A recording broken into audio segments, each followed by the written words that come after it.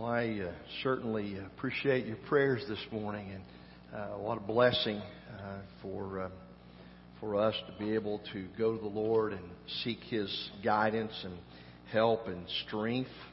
And I thought about my wife there talking about praying for the caregivers, and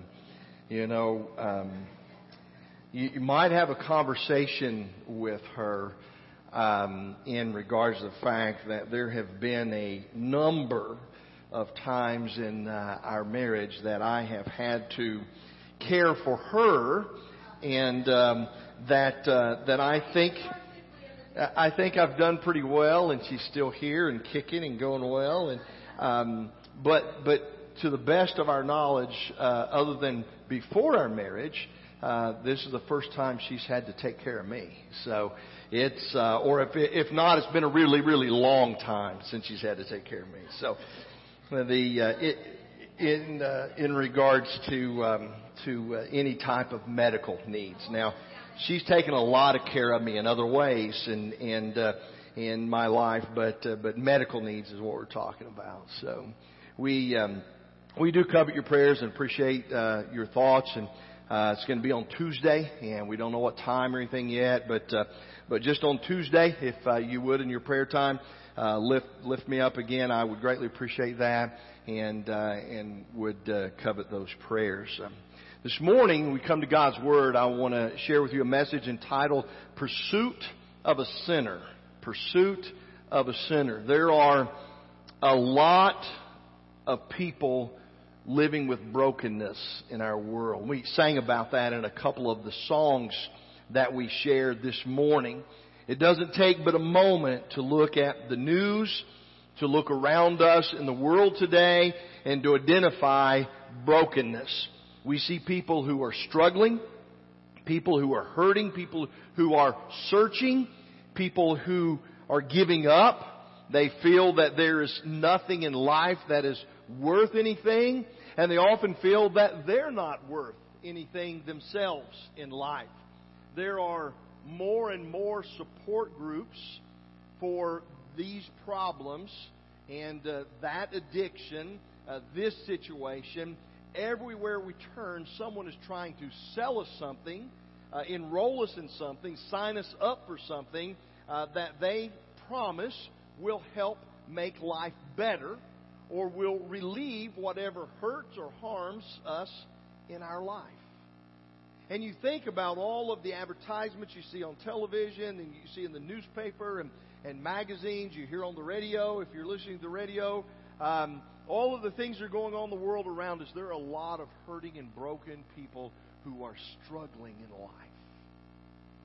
Probably some of us here today, struggling in life. We're hurt, we're broken, we're struggling in life. As we look into God's Word, it basically defines for us three major categories in which those people fall.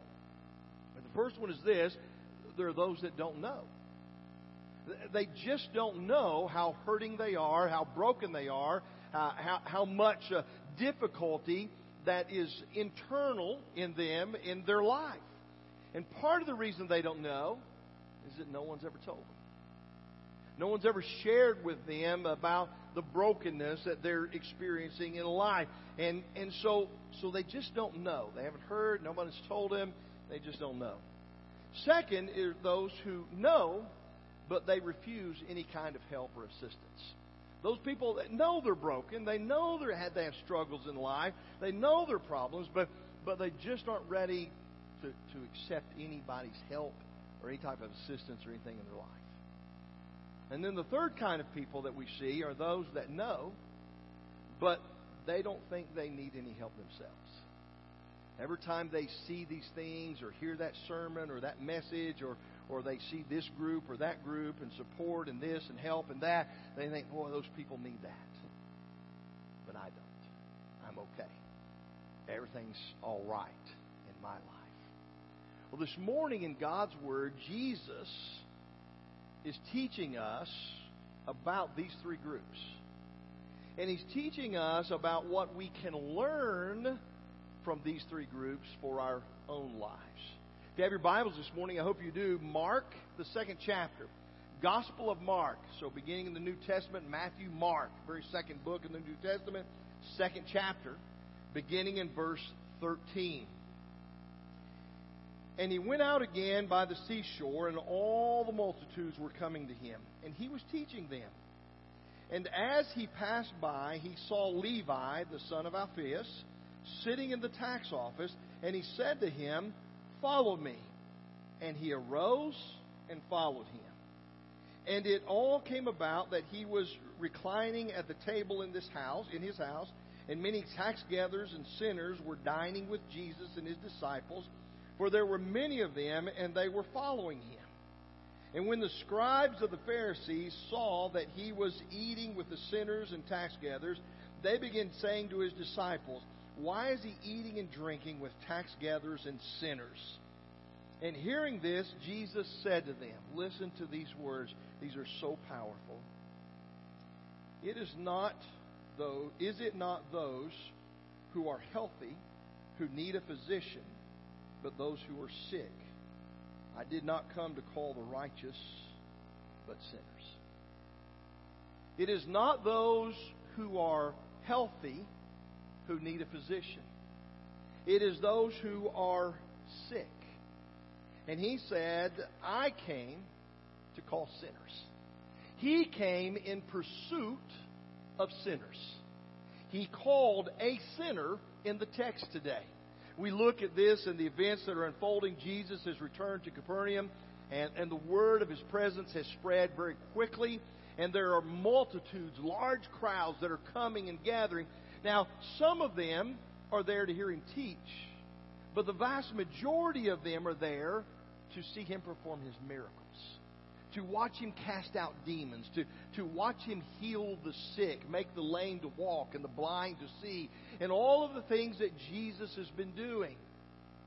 And they come really more that it's a show, and they're the spectators, and they want to watch what's happening with Jesus and the sick and the demon-possessed.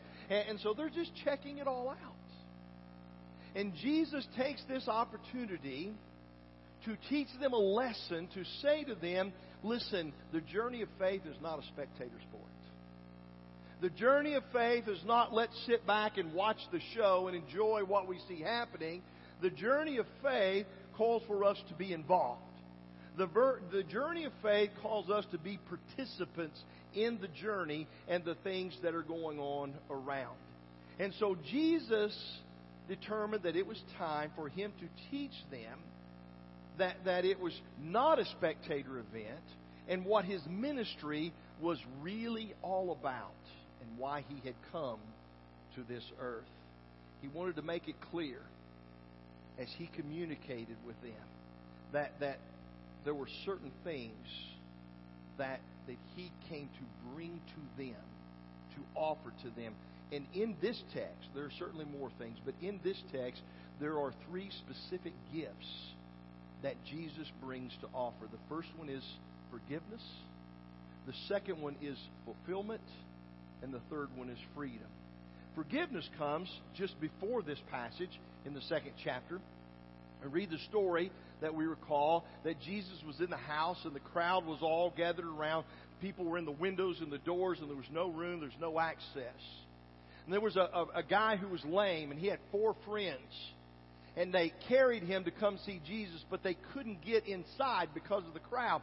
And so the story tells us that they went up on the roof, and they began to tear away the roof, and they lowered Jesus down, or they lowered their lame friend down in the presence of Jesus. And in the midst of the context of that, Jesus said that he was healed. And people began to question Jesus' ability to heal. And he said, well, which is easier? To say to him his sins are forgiven, or that you've been healed, stand up and walk? But he said, so that you may know that I have the power to forgive, I say to you, stand up and walk. And he did. Jesus offers forgiveness. And it's a gift that he gives to us, and we simply have to be willing to receive that gift. The latter part of the chapter, he talks about freedom. And freedom comes when we are no longer bound by the law. And so he's dealing with the Sabbath day. And Jesus' disciples are journeying through, and they're going through a wheat field, and it's on the Sabbath day, and they're gathering some of the wheat in their hands. And as they gather some of the wheat in their hands, then obviously the religious leaders of the day say, hey, wait a minute. What do you think you're doing? It's the Sabbath day, and it is unlawful for you to gather food on the Sabbath day. Who do you think you are? And so Jesus deals with this idea of this legalism that binds us, that restricts us. And He said, I am the Lord of the Sabbath. And you've been set free from that. And so He offers us freedom. What I want us to focus on today is His call of a sinner, His pursuit of a sinner, of all sinners, and the fulfillment that comes through that call. The fulfillment, there are three stories. The story of Levi, which we just read. And then He follows that with the story of the bridegroom and the garments and the wineskins. And He says in regards to that He came to bring fulfillment to our lives. And that's what I want us to look at today. He said that they are in need of a physician because they are broken, they're hurting, they're struggling, they're giving up, and they need someone to heal them, someone to restore them, someone to help bring them back to life again. And that's the message that I want us to hear today. That's the message that He brings in this exchange with Levi and the religious leaders of His day. And so I want us to look back again at those three types of people and begin to see those three types of people in the text today. There are first those who do not know. For whatever reason, they haven't heard. No one has told them. They just do not know. We know the reason. The reason is that people do not know is that they haven't been told, and every believer's responsibility is to share the message of the good news of the gospel of Jesus Christ with a lost world. And so if they don't know, it's our fault that they don't know. If they have never heard, it's our fault that they've never heard. It is our responsibility to share the message of Jesus Christ with the lost world. And to know that His desire is that all should be saved and come to the knowledge of Jesus Christ as Lord and Savior. He doesn't call us to come to church. He calls us to be the church. He calls us to carry the gospel message to the lost world so that everyone will know. And so we need to understand that if there are people who do not know, it is our responsibility to take that message. Now, we do that in a lot of different ways. Sometimes we do it personally ourselves. There's a neighbor, there's a friend, there's a family member, someone that we need to share with them the gospel message of Jesus Christ. And hopefully, as believers, every one of us are doing that. Every one of us are seeing opportunities to share the message of Jesus. It's a very simple message. It's not complicated. It's not hard. It's not something that you have to spend a lot of time preparing. It's simply this. I'm a sinner and I was lost. Jesus came and saved me. Here's how He saved me. And you can be saved too. That's the message. That's what they need to hear. Sometimes we take that message to the lost world through our giving. We talk about that here at the church. Supporting missions, other workers who go about and they share the gospel in places that we can't travel and we can't go. And they go and do that on our behalf, and we support them. We support them financially. We support them spiritually. We support them in prayer. But taking the gospel message of Jesus Christ to the lost world is every one of our responsibilities. And so we need to ask ourselves the question, are there people that I know who don't know? Are there people that I encounter and come in contact with on a regular basis who do not know Jesus Christ as Lord and Savior? Then what can I do to change that? What can I do to make a difference in their life? First thing you can do is this. Pray for them. Pray for them every single day. Pray that the Lord would intervene in their life, that He would send someone, perhaps you, but if not you, someone else, that they would listen to and they would hear the message and they would respond to the gospel. Second thing after you pray is be available. Maybe God is choosing to use you. Maybe God has put you in a position where you have the opportunity to share with someone the good news of the gospel of Jesus Christ. Don't be afraid to do that. Don't hesitate to do that. Be willing to be His messenger. Be willing to be His mouthpiece. Be willing to share with others the good news of the gospel of Jesus Christ. Second type of people, those who know but refuse any kind of help or assistance. They know, but they refuse to trust Him. They know, and they will say things like this: well, I believe in God, or I believe in a higher being, but, and they say that. And there's all kinds of things that follow that word. But reality is they know, they refuse to trust Him. They refuse to put their faith in Him. They have more faith in themselves than they do in God, the Creator of the universe. They believe that they can handle their problems. They can believe that they can choose the right path, that they can do the right things. They believe that they have all of the ability to do those things. And so they're reluctant to trust in Him. They're reluctant to put their trust and faith and believe that He can do the things for them that He promised that He would do. That's the crowd. That's all those people who are gathered around. They're listening and they're watching the show. They're seeing, they're spectators, and they know because they've heard Him, but they're not willing to trust. They're not willing to involve themselves and invest themselves in a relationship with Jesus Christ. Perhaps you know people like that. Oh yeah, they're good people. You hear people say things like, man, they'd give you the shirt off their back. They'd do anything for you. They're just the salt of the earth. They're really good people, but they have no relationship with Jesus Christ. They know, but they're not willing to trust Him. They're not willing to give Him control of their life. They want to maintain control. They want to hold on. They want to be the ones that make the decisions and choose the direction and everything that happens in their life. And they're not willing to say, you know what, I trust Him. I believe that He is who He says He is. I believe He will do what He says He will do. And I completely trust Him with my heart, with my life, with everything about me. Sometimes we let Him into some areas of our life, right? The old story, I'm sure you've heard it many times before, about when we have a visitor coming to the home, right? And so we're going to clean up the living room and the kitchen and the guest bathroom because those are the places they might visit when they come to our house. But the other rooms of the house, we take everything out of those 3 rooms and throw them in those 3 rooms, right? And we say what when they come to the house? Yeah, right? Some of us are going, yeah, right. We're guilty of that. But here's what we do. We say, they show up at our house, and what do we say? Hey, come on in, make yourself at home. Well, we really don't mean that. What we really mean is come in and make yourself comfortable in the living room, kitchen, and the guest bathroom, but not anywhere else in my house. We do the same thing with God, don't we? We say, God, come on in and take control of this part of my life. God, come on in and make yourself at home in this area of my life, but this area over here, that's still mine. My money, my finances, no. That's still mine. My personal habits and some of the things, that's still, no. You're not welcome in those areas. We do the exact same thing to God because we're not willing to fully trust Him with everything in our life. And that's the crowd. They see, they hear, they're watching what's going on, but they're not ready to trust. Third group, those who know but don't think they need any help themselves. Those who know, those are the Pharisees and scribes and the religious leaders. And every time they see Jesus interacting with the sinners, they turn their nose up and they go, what in the world is He doing with those people? Jesus said, listen, is it not those who are sick who need a physician?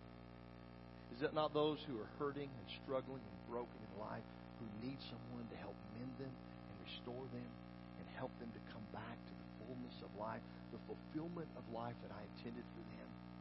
He said, I did not come to call the righteous.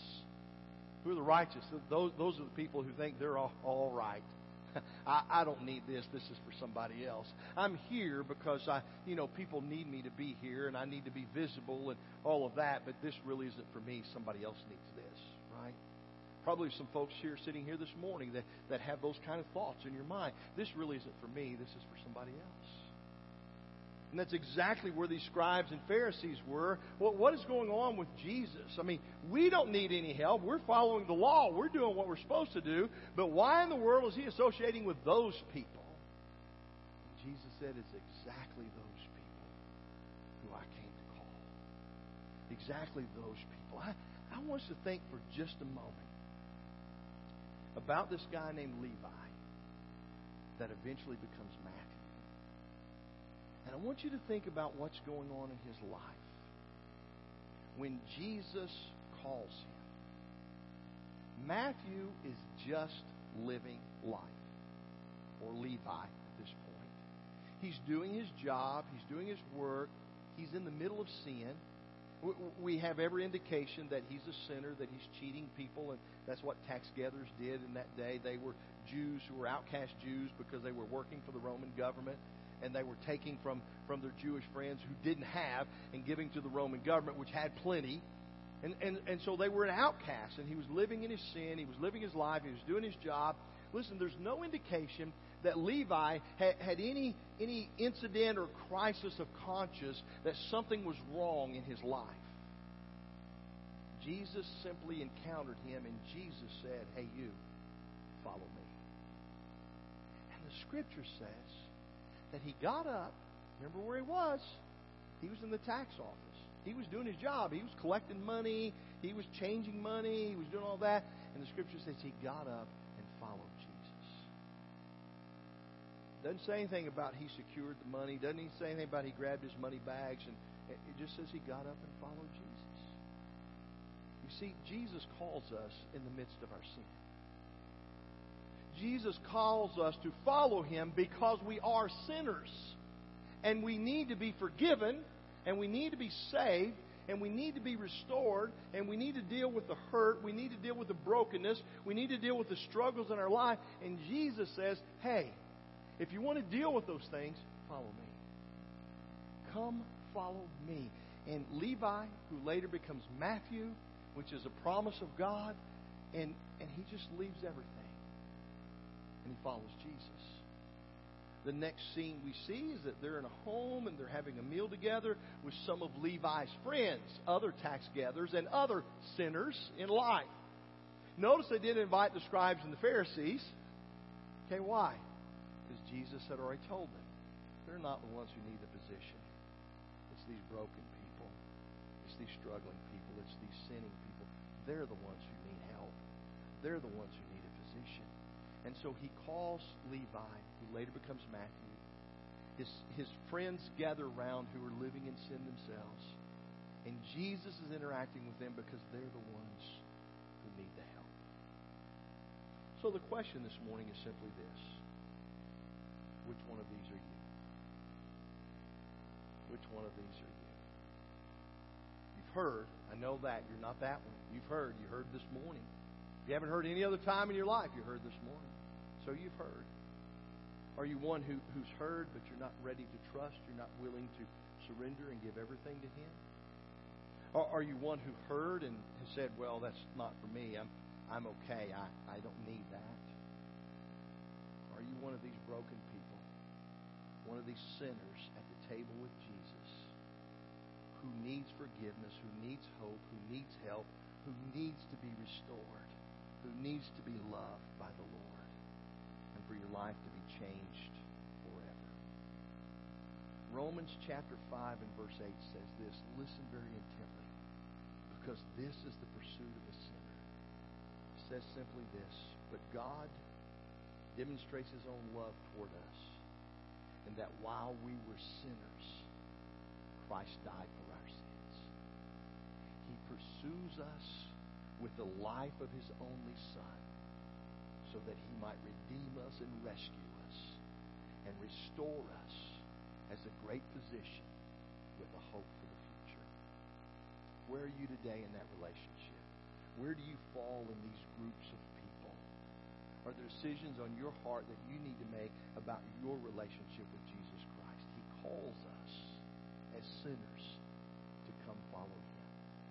If you need to do that today, won't you come as we stand and we sing our hymn of invitation and we decide whether we are prepared in our hearts and our lives to truly surrender everything and follow Jesus as our Lord and Master.